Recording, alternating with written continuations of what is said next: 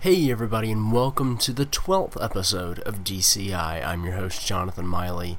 In this episode, Brian and I speak with Doki Tops, who's the CEO of Kaleido, a company in the Netherlands that specializes in cloud gaming, but not the type of cloud gaming that you're thinking of. Anyway, we talk about how the company got started, we talk about the different types of games that they have to offer, and the technology behind the cloud gaming that they're offering. It's a really great conversation, and we hope you enjoy it. If you want to find out more about DarkStation, you can do that at darkstation.com. There you can find our news, reviews, features, and of course the podcast. If you want to subscribe to us, you can do that on iTunes. We are the Darkcast. If you want to follow us on Twitter, you can do that at darkstation_com. And finally, if you want to send us an email, then you can do that at podcast@darkstation.com. And if you want to find out more about Kaleido and the games that they offer, then you can check out the links below in the show notes. And now, before we get started, I just want to make a quick note that we did have some Skype issues in this conversation, so I did the best that I could to clean some things up, but unfortunately it's a little messy and some things are a little choppy. But I hope you still enjoy it. On with the show.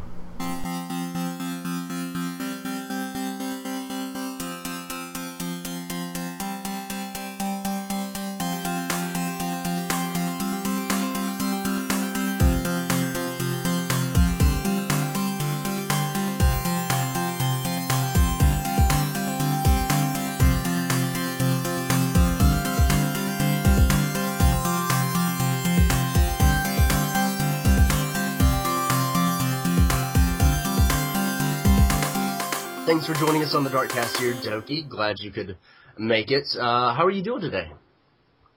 Doing quite well. I'm still a geek, so I'm considering playing some Magic the Gathering today. Okay. It's a Saturday, and watching some Formula One, so that's it. Okay. So it's a good day. Enjoying my weekend, basically. Good deal. Yeah, I'm a geek, and I've still yet to ever play Magic the Gathering. So, well, it scares me. It's kind of soul-eating. Company. Yep. Yeah, like I said, it scares me. I don't know. I'm just, it really terrifies me. So I generally stick with just the video game part of games. Yeah. I don't go to the physical ones. There's a Magic the Gathering video game on Steam. Yeah, I know. There is. The crazy thing is my job is working on digital distribution, and I do not play the digital version. I don't care even. I need the fun is the physical people. Give me the cards, damn it. Yeah. I want physical stuff. Really funny. But Nice. I'm into There physical business. really is nothing quite like building an actual deck and having it in your hands. Yeah. But this is bad for our product, because we're now going digital and instant. But I think it's a different experience. It depends on what you want to do. Yep. Yeah, I mean, that definitely has to be the case. I mean, like I said, I haven't played it, but I can't imagine playing a video game version of a card game being the same as playing a real physical version of a card game. Since we're here to talk about digital stuff, I will come out and say that the digital version of Magic is not bad. And Okay. It has a lot of the same addicting qualities, but it comes down to also that same kind of, do I want a digital book or do I want an actual book? Some things work better physically, some things work better digitally. It's kind of a personal taste thing, but there's nothing wrong with either choice. Well, No, and for people that are interested, if they have an Xbox Live Gold account, they can currently get, I think, one of the Magic the Gathering games on Xbox Live for free. Oh, really? Yeah. Start that up. I think it was 2013 that's currently available. Not the newest one, but the one before. Because I keep track of those, because every now and then I'm hoping one of these days they'll make a game free that I don't already own or actually do want. So far, they haven't done a good job of that, but we'll see. Cool. All right, well, Doki, if you could, let's try to, I guess, transition from the nonsensical talk and actually get into the interview. If you could tell us a little bit about who you are and what you do at Kaleido. I'm Doki Tops. I'm the CEO at Kaleido, one of the co-founders. And what I do is basically, what does a CEO do? I'm into sales, of course, and into strategy, And basically, I see my job as in, creating direction for what we do, and enabling all our guys, providing the means necessary to make it happen, basically. Okay. To realize our vision of Awesome. instant play. Yep. That's, So- I think, it's a bit boring, I think, or when you say it, but yeah, I like it. I mean, you got a bunch of smart programmers, and basically their stuff doesn't get anywhere unless I do a good job. Mm. So, yep. So, what was life like for you before Kaleido? What kind of stuff were you doing in terms of Before career Kaleido, path, all that kind of stuff? I was I was in the total conversion scene, Quake 3. Mm. We did some pretty cool stuff. I started basically fiddling with games very early on, doing lots of game design and game development. Not coding-wise, but Photoshop, 3D, level design, game design. And I ended up in 2004, when I finished my physics degree, I ended up making a decision, well, I'm either, physics is cool, but not my thing. I want more versatility, and then basically I made a decision with a group of other people that were thinking about this big Unreal Engine type thing, say like, oh, let's go into the gaming business, but this time I'm not going to do it pro bono. It's going to be, I want to make a business out of this. I want to make a company and make a living out of this, basically. And then we started living with 4 guys in the same student home, like a house, and that's where basically the company started. And then early 2005, the vision of instant play, console quality games playable from your browser was born, and that has evolved from just a pure vision that players should engage with games easy with the least amount of effort, and we should provide technology for developers and publishers that really ensure that they can keep their gamers happy, basically. That's the core of what my passion is.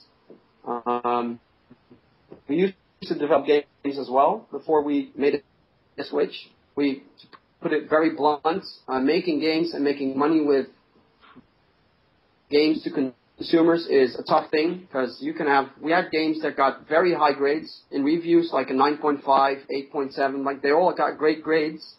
Like you got great grades on high school, but it didn't give you a penny, basically. So then we had to make a decision, and we saw an enormous need and gap in 2009 where we thought, hey, but we already demonstrated that we could integrate first-person shooters, etc. in 2007, but no one understood what is the purpose of being able to play such a game in a browser or being able to play such a game really fast. I got really pissed off that nobody understood and thought, what is the value? And right now it's 2013, and now it's getting hot, I think. We're a typical example of a company that was very early adopter, basically. Okay. And we've now been doing this, executing it, basically, so not only talking about it and giving demos, but having it live since end 2010 and 2009. Early 2010-ish was the first game. It was a golf game. Sadly, the golf game never became successful, but that's not something we can, That's the tough job that we have. We still depend on the success of the game. And then in 2010, we did a first 3D MMO RPG on Facebook. And that one went to 2 million monthly players pretty quickly.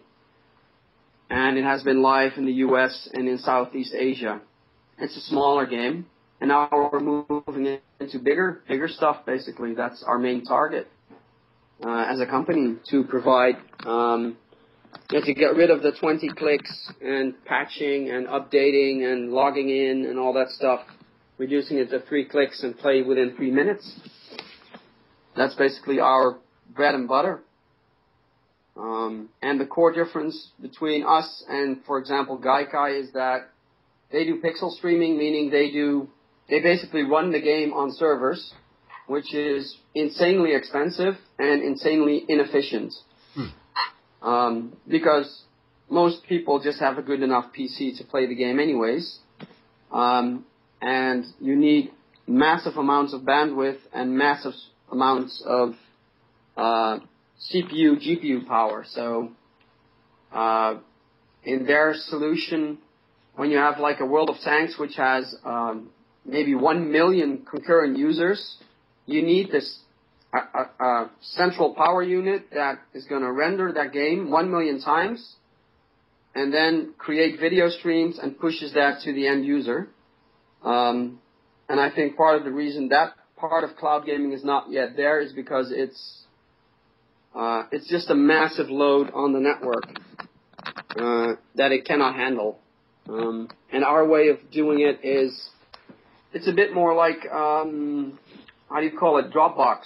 You know, you have a virtual hard drive. We virtualize all the file system in the cloud basically. So when you play the game, you just download a small piece, and then you download the rest as you need it. And if you do it well, then you can have, for example, an 8 gigabyte game, and you start playing it after only downloading 100 megabytes.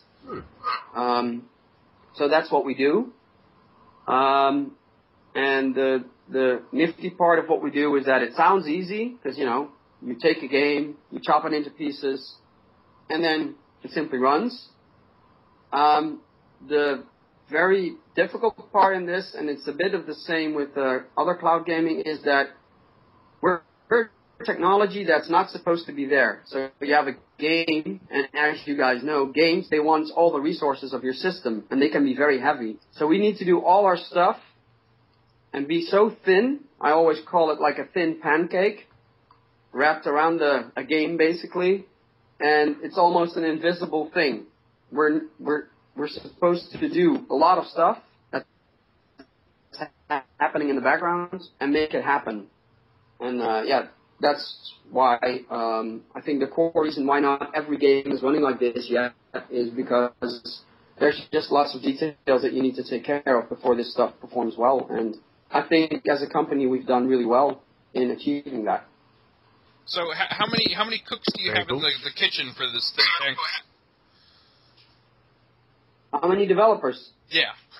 Well, developers, how many people do you have on your side? What kind of staff are you looking at Kaleido? Yeah, we're between 15 and 20. So we're a small company, lean and mean, and basically highly focused. We have a couple of people in Asia. Our development team is in Holland. I don't know if you know that we're from Holland. We're a Dutch company. We're based out of Eindhoven. So not Amsterdam. Everybody thinks that everybody in Holland comes from Amsterdam. That's not the only city there? Yeah.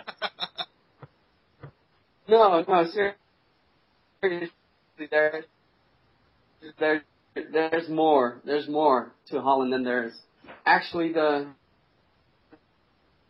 biggest chip making or chip machine factory or company in the world is based in my city. So basically, everybody who owns an electronic device has something from that company. It's called ASML. Basically, Intel uses their machines to make their chips, and Samsung and all those big guys. Wow. So that's pretty funny. So we're also a Silicon Valley in that sense. There's a lot of silicon I had no idea. That's industry around us. We're only one of a few gaming companies around. Yep. Well, hey, it's Saturday. It's good to learn stuff. Absolutely. Always learning. Always learning. I'm promoting Eindhoven here because, you know, we're the southern guys. We're this small blip from Holland, and you guys go like, this is 15 million people. You have a southern part? Yes, we have. Yep. Fantastic. Yeah, coming from a city like I used to live in Miami, and that's so that's basically what we do. So. Yeah, so for you, from you going from north to south is like a 6-7 hour flight. Yeah. For us, it's like a 5-hour car drive. It's 5 hours still. So that's it. Yeah, that's a bit of our history, what we do, a bit of why we do what we do. Yeah, and what we're actually trying to achieve as a company is, because we're a small Dutch company, is get more attention in the U.S. basically, and get more big games on board on our technology, of course, and basically make the life of gamers easier. Because I've been talking to some other journalists that do live podcasts, and basically what you could do with our technology is, if you have a live podcast of a game that just went live, this 12 gigabyte or 20 gigabyte MMO, then actually while you are telling them about it and telling people like, hey, you should play this game, during your show they're actually playing your game and can be able to give you feedback on it. And one of the most cool stuff that came out of our technology, if I'm honest, unexpectedly, because when we first launched an MMO, we didn't know, but it went live in the Philippines. You know where the Philippines is? Yes. Yes. Well, that's. I was like, how is our technology ever going to work on that infrastructure? And apparently we did a good job because it worked.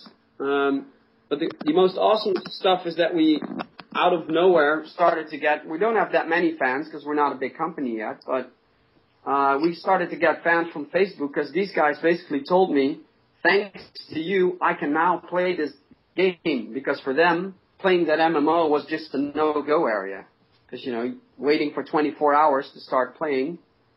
So we designed the technology in my world or your world to play a game within, say in Holland, it's 1 minute because our internet speed is insane. So we do 10 megabytes, like 120 mbits. Don't rub it on our faces. Yeah.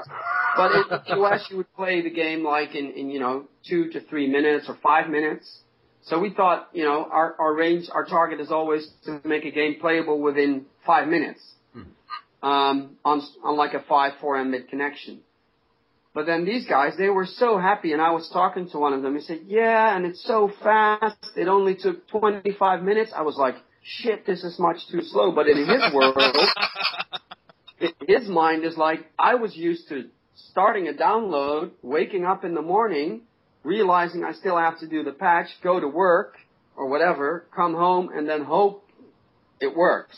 Oh, especially with MMOs, that's kind of the way things go. Yeah. So that's what we're trying to achieve now. And the cool stuff is that now any company, small or big, can try our tech for free and have a blast at it. There's a Russian company, a small Russian developer. They made an MMO by themselves. I mean, of course, on the graphics level, etc., it cannot really compete, I think, with all the, the huge productions that were built by like 200, 300 teams. But still, I think what they did with our technology, I gave you the link, is pretty awesome, because it's a pretty cool MMO, especially if you think that it was built by, I believe, only 6 or 7 people.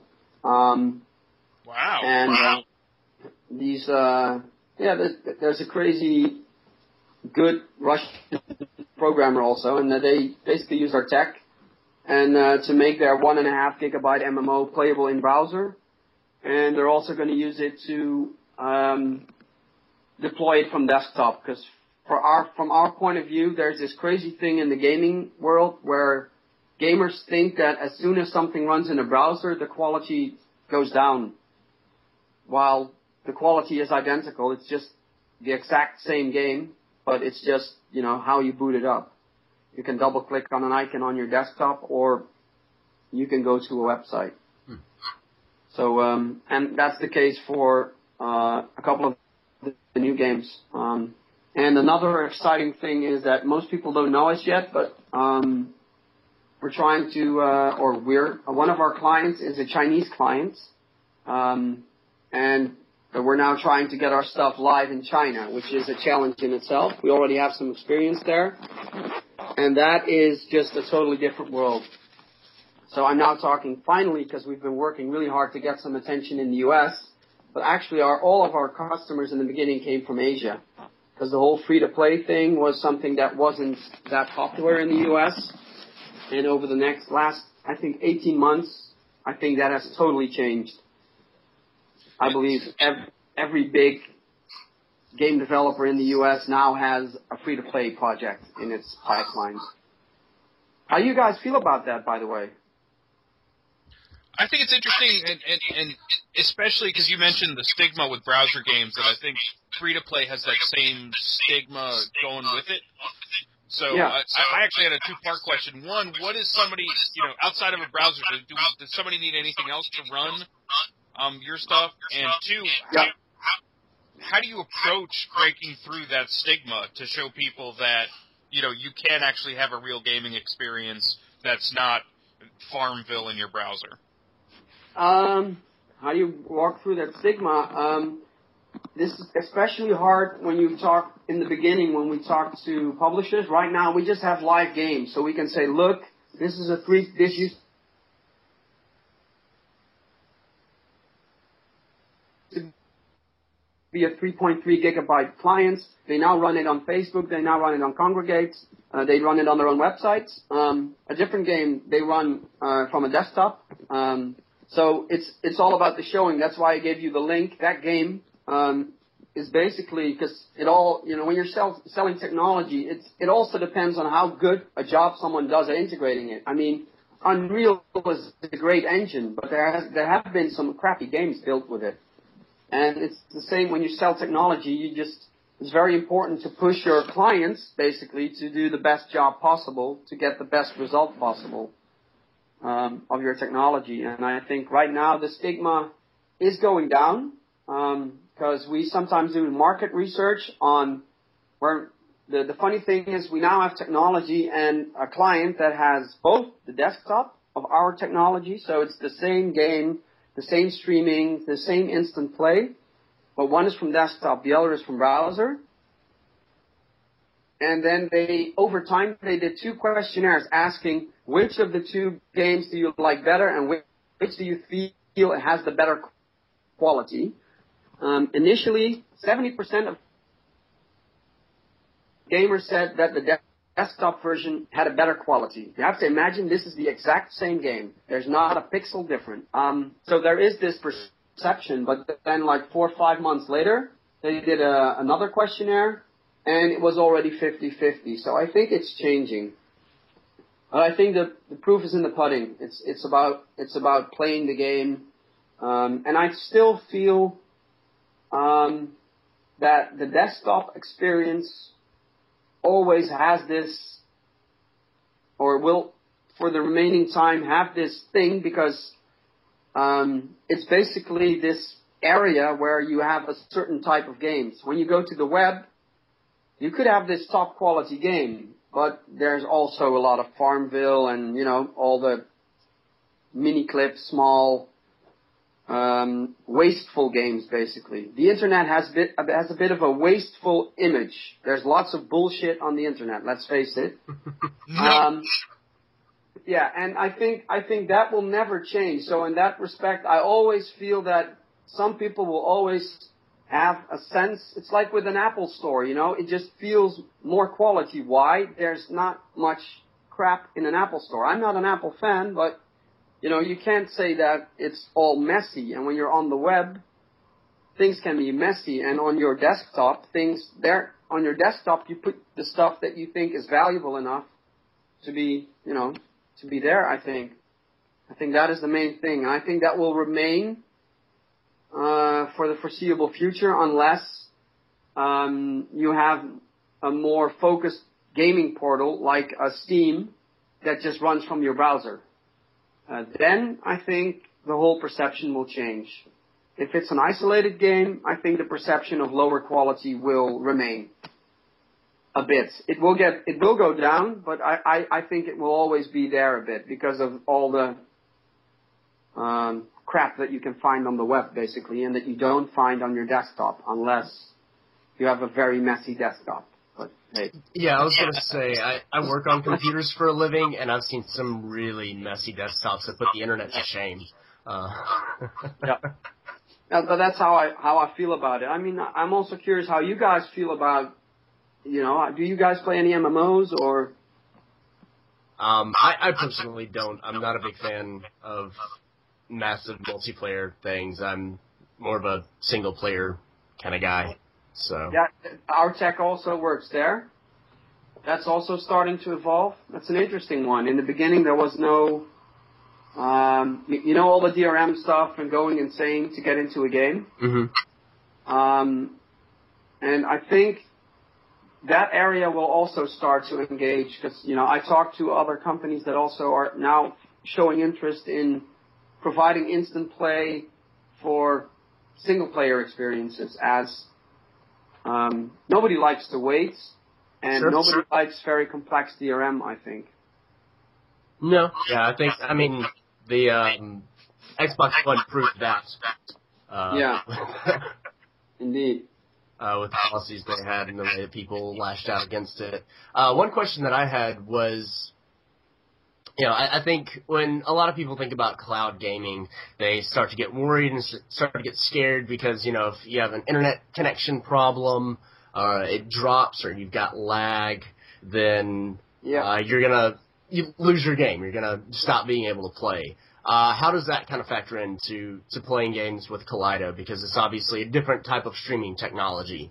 Yeah, so. I think one of the hard parts of our technology is also, we're downloading stuff while you're playing, and then you're playing a multiplayer game, which is real-time or Twitch-based.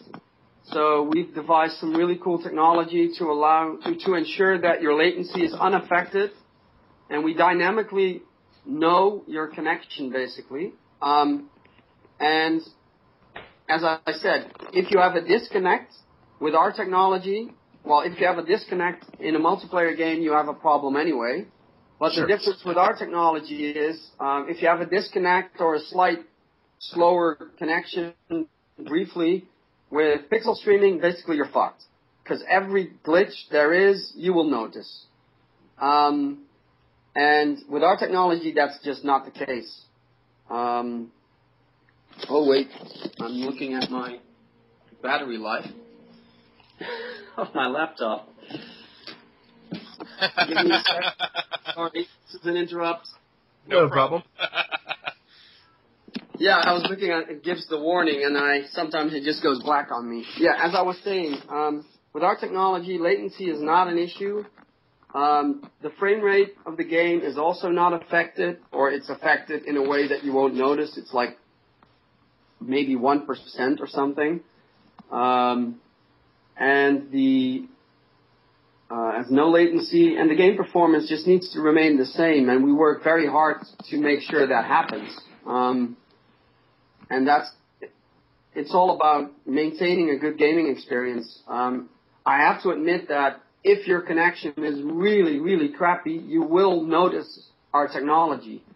But as I said, for people that have such a crappy connection, downloading that game is a bitch, and it's only temporary. So basically, at the end of the day, if you've been playing the game for like 2 or 3 hours, you have the game on your hard drive, and everything is there. So then the game behaves exactly as it used to do. So the risk of our tech even influencing it in the slightest way possible goes down. So in that sense, yeah, there's no more downsides these days to using what we have. Okay, so it's even when you're playing it on the browser, it's still downloading the entire game to your hard drive? Yep. Okay, would you still launch it through the browser at that point? Yep. Okay. Yeah, but what you can choose is we also have a feature where someone can say, hey, that's all up to our clients, of course, but they can activate a feature that when you play the game for the first time, that it says, hey, do you want a browser shortcut for this game? And what you then basically do, it's a very simple feature, but basically then you double click on it and it boots your browser, but it goes exactly to the URL where you can play the game. So basically it's almost, and it's very simple, but you have a nice logo, it's really exactly the same, but it's a very streamlined experience because it just says, hey, do you want this? And then you click OK. We don't have a client that uses it yet, but sometimes we just build features where we think this is smart, it's not hard to build, let's provide them the option, and then there will always be a client that says, hey, this makes sense, because if you want to get more gamers to come back to your game, you really want to have this. Mm-hmm. Yeah, you want to lower the barrier to entry as much as possible. Yep. You talked about when playing a game through Kaleido that you've only got 3 clicks and it's only taken a couple of minutes. What does it actually take for the end user to access a game? Yeah. Do they need to create an account with you, or how does that work? If you our clients run independently, so they can play the game wherever our client decides to put it. And what happens if you go to a browser? We have a small plugin. Do you know Unity? Mm-hmm. Yeah, we have a bit more. We spent a little bit more time on streamlining the installation. If you have Internet Explorer, it's 1 click. If you have the Java applet installed, it's also 1 click. Let me warn you, our technology is not based on Java. We just abuse Java to reduce the number of clicks to install our plugin, and that's it. Gotcha. And then there's a manual install. And then, so that's 3 clicks. If you have the 1 click on your Internet Explorer or Java, then it's 3 clicks. If you have the manual install, I believe it's 4 clicks. And then if you do the desktop installer, basically what people download is, it says, do you want to play this game? You say yes. It downloads a 250 kilobyte thing. And then you boot up that thing, and you're playing within 4 or 5 clicks. I have to warn you, this includes the click that says register. So this is register. It immediately gives you the thing. So the streamline for this is you get an ad saying, cool, awesome, multiplayer game, play it now. You click on it. You immediately go to a site that initiates the download of the small launcher, and then it just gets an arrow down or something saying, boot up the launcher and have a blast, because we streamline it in such a way that as soon as you boot up the launcher, you come into a registration form, or you can use Facebook Connect from your desktop. So that way, you don't have to do a lot anymore to get anything done. So basically it's download 250 kilobytes, launch the thing, and put in an email, username, passwords. The game where I gave you the link to, they have the smoothest registration ever. You just put your email there, and then you click, and then it engages. Wow. And then it sends you a password, so that if you want to come back, you have a password and you can change it afterwards. So it's a one field form. I like it. It's even less work than Facebook Connect, because then you still need to click, wait for the whole Facebook API to get all your data and send it to whoever they're sending it to. And then you need to click allow or say, I want this because I know how much I hate being spammed by games that other people play. There's just too many things that, there's not enough cohesion. It's cool to know what my friends play on Steam, but it's not cool that my grandma, I don't have a grandma anymore, but that my mom plays, I don't know, this crappy social game. I don't care. Especially, I don't want to get the invite for, please support my farm or something like that. Absolutely. So, that's the streamlined experience. So that's how it looks like. Click, engage on an advertisement, and either 3 clicks later, you're inside the game, and it takes very little time and effort. And it's pretty secure as far as I know. Is there a price associated with using your service, or is it free to go and just start doing? Yeah, the big difference, for example, between us and the Gaikai is we've calculated roughly that our stuff is 200 to 500 times less costly per user per month. Wow. Depending on the game. And we're just we're the only cloud gaming company that's actually opened up, because there's been so much blah, blah, blah about this type of service that I think users are getting a bit wary of it because it either doesn't work or it sacrifices something. So it solves one problem. Yes, you're in the game immediately, but now you tune down the graphics. So you let me play faster at the cost of quality, and now we want to get the quality identical and to what it used to be with the game. So our pricing is transparent. We have a service model, which basically says a developer or publisher that wants to use our tech pays X amount of money per month, fixed fee, and depending on that, they can deploy a number of games, and they can deploy deploy everywhere, and they get access to a certain service level. And then there's a very small fee per play session because there's still servers and infrastructure doing work, but it's just the least amount possible, basically. That's happening. So that's how our model works. It's basically, it looks a bit like Amazon.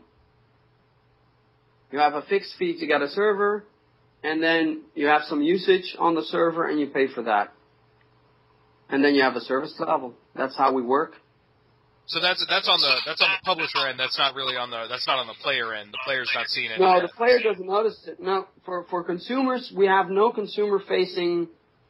We have no consumer facing other than just like with Unreal. When you boot up a game that's Kaleido powered, you will see our logo. Gotcha. And we have a Facebook page, but that's it. We don't have a portal for Kaleido or something. Okay, so they're not actually. So technically, they're using your stuff as kind of a backend to get to the game. They're not using like a Kaleido app or anything to get in there. It's all that comes from the game itself.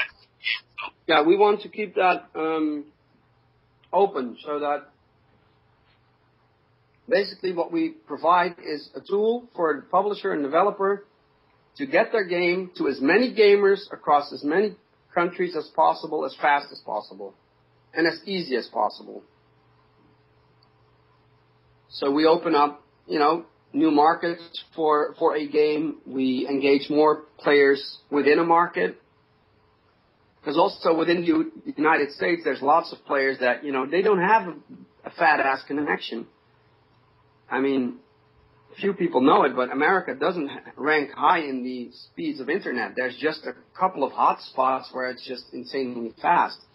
But then, there's a big part of the country that doesn't have that speed. And we like to help those people as well.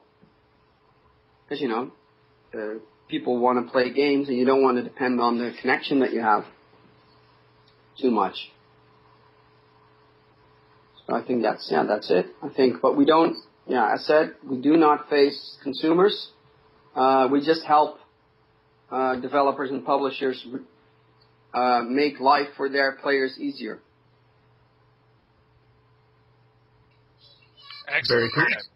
That clears it up a lot. I know what's going on now. You thought we were sort of a Steam-like company. Yeah, I thought it was something like that. Especially, because I saw like you had a lot of, especially on the website. Part of my kid here. Yeah. The funny thing is, a lot of companies, when we initially started, said, "Why don't you start your own Steam?" And the basic premise is that if we would start our own Steam, then we're a Dutch company. Basically, to start a Steam and do consumer-facing strategies, you need like deep pockets for marketing, and you need insane amounts of content. I mean, if you want to build anything, but what actually our strategy is we don't want to be Steam. We actually want to talk to Steam and say, hey Steam, we got this awesome technology that can help all your games. Hey Origin from EA, we have this awesome technology. It can help your gamers. So for us, it's more like being an underlying infrastructure layer. Sure. To enable the magic. Because otherwise, you get all this fragmentation, and it's pretty hard. It's a high risk, and I would love to get such a platform, use our tech. I mean, that would be a game changer, I think. Absolutely. In the world of gaming. Yeah, I mean, I'm always happy when I can pre-download a game, and so that it's ready to go once the game launches. But it always just makes me so sad when I pre-order something on Steam. Midnight comes on Monday night, and I tell it to download, and then it's like, okay, I'm gonna go to sleep, and I'm gonna play this after I get home from work tomorrow. Yeah. Yep. That's not our way of viewing gaming, and I think the future is instant playability. Mm-hmm. That is the future. Yeah, for us it's now, but it takes time to convince big companies.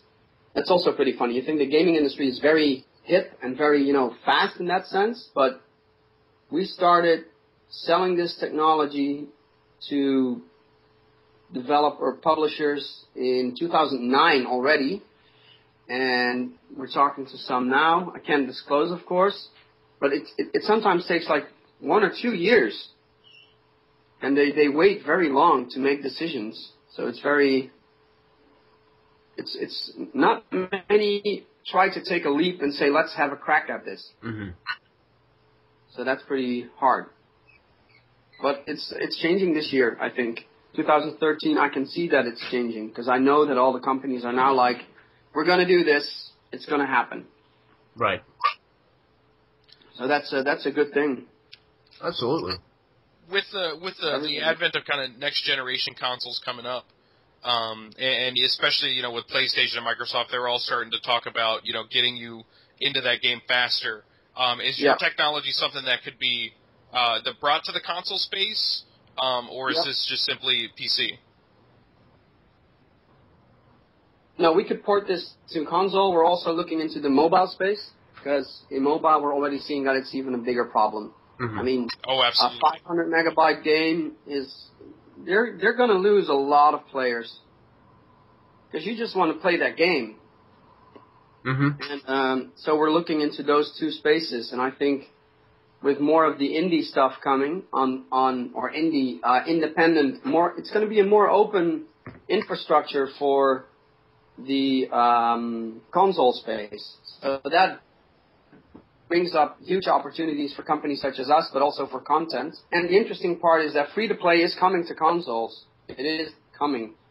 And many companies are announcing their titles. And with free-to-play comes more pressure on, if you paid $60, you will wait. You're not going to say, I paid $60 and I'm not going to wait for the game to download, because right.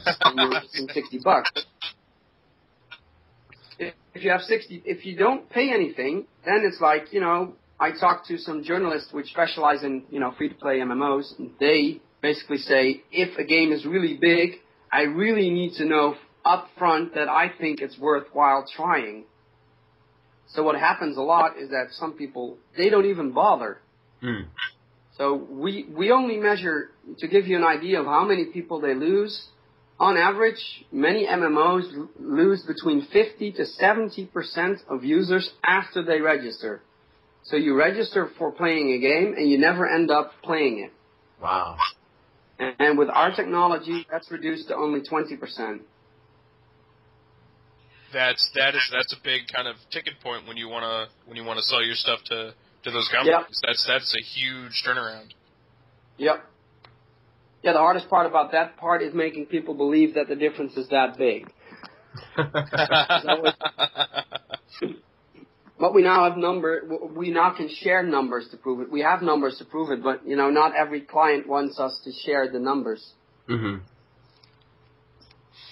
Awesome. Yeah, of course, yeah. Because if you guys get access to those numbers, and that's that's stuff that could go against their marketing or whatever they think that their red tape needs to kind of keep their image up. So, absolutely. But when that's a crazy percentage difference. That's really nuts. Yep, we know. That's why. Yeah, exactly. Aren't you seeing this?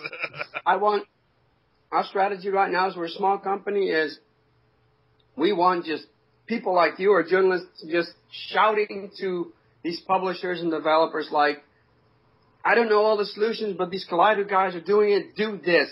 And yeah. I mean, of course I don't want the business to go to our competitors, but I'm like, guys, do this. It makes sense. Honestly, listening to you talk about this tech, there have been a couple of people that we've interviewed that I've been like, I need to send this link to these guys. They would find it awesome. Yep. So that's definitely cool. Yep. Totally agree. Oh. All right, Brian, do you think it's time for the end game? Yeah, I think we could do that. We like to end our interviews with what we call the end game. It's kind of a more personal sided questionnaire as far as your gaming habits and kind of it gets a little darker from there. But we'll go ahead and we'll start it. It was originally called the lightning round. You'll find out very quickly why that doesn't work. Okay. So first question, what is your favorite color of Magic card to build a deck from? Oh shit! I have multiple colors. Allowed? Okay. Oh shit! Right now. I play Jones, so it's black, green, red. Oh wow! You're going 3. Okay. Yep. All right. That's why I'm my favorite because I like to play all colors. How do you find that works mana wise? No, not all at the same time, but change. Okay. I was like, that's nuts. Keep your mind sharp, because on the other one you have an aggressive strategy. The other strategy is more manipulative, and you need to be able to engage in both, because then you can both make decks that are strong strategies against both. It's like with multiplayer games, you need to be able to play on both sides of the fence to be a very good player, basically. Yep. You have to understand what your opponent's going to do or what their mindset is. Absolutely. Yeah, that's it. Second question. If you could see any game on your service, what would you like players to be able to access? What game is my most favorite? I would like to see. Oh shit! There's a number. It's on the tip of my tongue.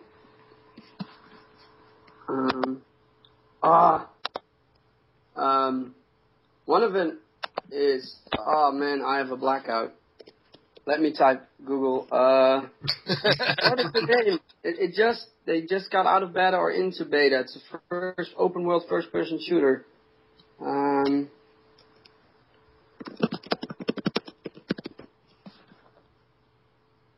Not Destiny. Oh, fuck. Fuck.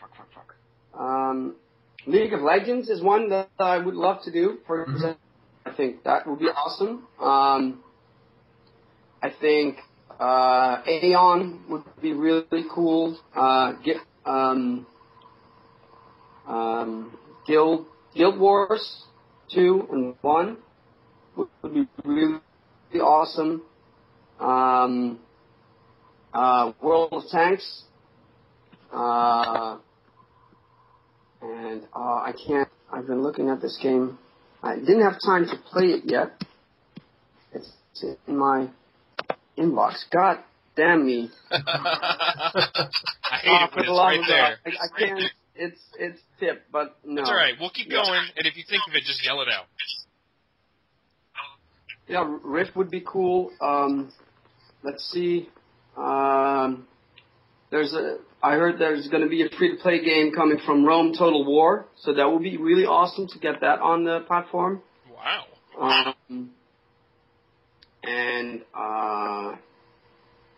Some of the really big titles on what is it called? Yeah, sorry, man. My mind keeps just focusing on the thing that I can't find. you were talking to somebody who regularly runs into train derailing ideas, so that's fine. Yeah. Next question. What is your least favorite video game trope? What do you think that video games do all the time that you'd like to see them not do? Can you repeat? Because I had a connection thingy. Least favorite video game trope. My least favorite video game? Sure. Ooh. Yeah, the problem is I don't remember them quickly because I don't play them that much. Least favorite video game? Yeah, here's one. Duke Nukem Forever. Because I was anticipating that game, and I ended up never buying it or playing it ever. Because it took so long when it came out. I saw the reviews. I'm like, I'm not going to even spend a dime. I was going to say, I think that was like the biggest disappointment ever. Sure. I remember when they started the project on the Unreal 2 engine or something, or Quake 2 engine. This is scary. I don't know if you guys know, but they started the game on the Quake 2 engine. Oh, I believe it. It was in like production for 15 years. They're lucky they just started at DOS. With a version of Unreal 3. So then it goes like there's 3 generations of game engines in between them launching something. Yep. So that's a big disappointment. Yep. What do you think is the hardest thing about working with cloud technology? The hardest thing is that a lot of the industry has been selling silver bullets. So like, here's the silver bullet, and now it all magically works. And then some companies try to deploy that. It fails because silver bullets are very rare, or they don't exist.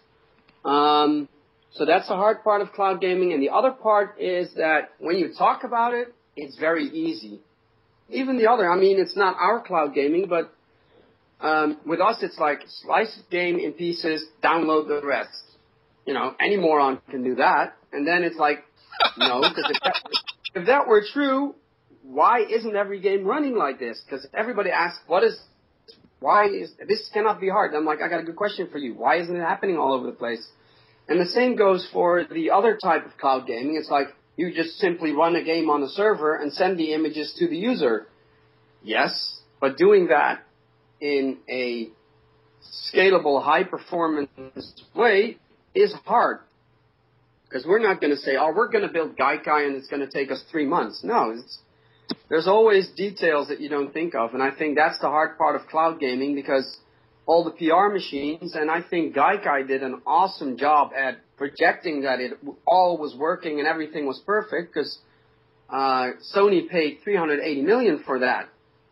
But the fact of the matter is that we're now almost 2 years down the line, I think, yes, and there's nothing live. So if it was something that was working and everything, it's engaged, then something is amiss. And I think that's where a lot of people, because I talked to some other journalists, and when we talked to him saying we're a different cloud gaming company, he immediately said, yeah, give me some numbers. I want reality, because I've been writing about this stuff for 2 years, and, up till now it's all been, a dream, basically. So I think that's the hardest part about cloud gaming right now. There's a group of people that have become cynical, I think. Mm-hmm. Even though it is the future. And I think there's space for both versions, but it's just, it needs to be used optimal. All right. Next question. If you had the chance to try any other profession, what would you like to try? What would you like to attempt? Any other profession? Any other. No holds barred.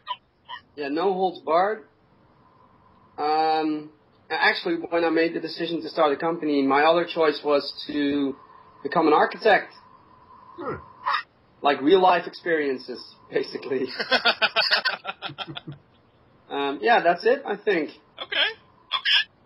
That's not bad at all. And finally, last question. At the end of our life, when we come to the Mushroom Kingdom, and Toad is looking over the Book of Our Deeds. Very different, yeah. What would you like him to say to you?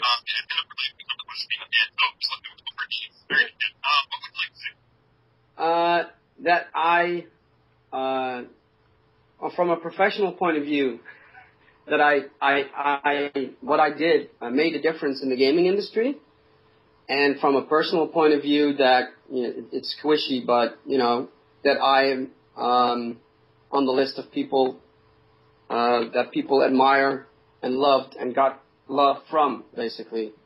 So to be loved and give love to other people that you work with and that you live with. I think it's boring, but that's it. There's nothing wrong with Squishy Dokie. I said there's nothing wrong with Squishy. Okay, then I'm a smushy guy.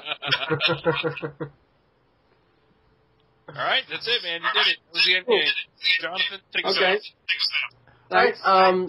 Dokie, if you could just let listeners know where they can find out more about Kaleido, and let us know some of the games that they can check out on that user service. Yep, I will send you an email then. Well, actually, I mean, if you could just tell us. Oh, right now, it's Remnant Knights, it's Requiem, it's Order of Magic, it's Crazy Car 3, War of Glory, but that's in China. The other titles are all in China or in Southeast Asia. That's cool. You don't have to tell all of them. Those are a couple. Okay. Awesome. Well, thanks for joining us. Glad you could take the time and talk to us about, I guess, kind of, dispel some of the fears of cloud gaming. And I hope all this stuff goes well for you. It sounds awesome. And I look forward to, maybe one day I can start playing my Steam games 5 minutes after I bought them. Yeah. 2 minutes, goddammit. Thanks for being here, Dokie. Okay, no problem. And you guys, good luck with the website.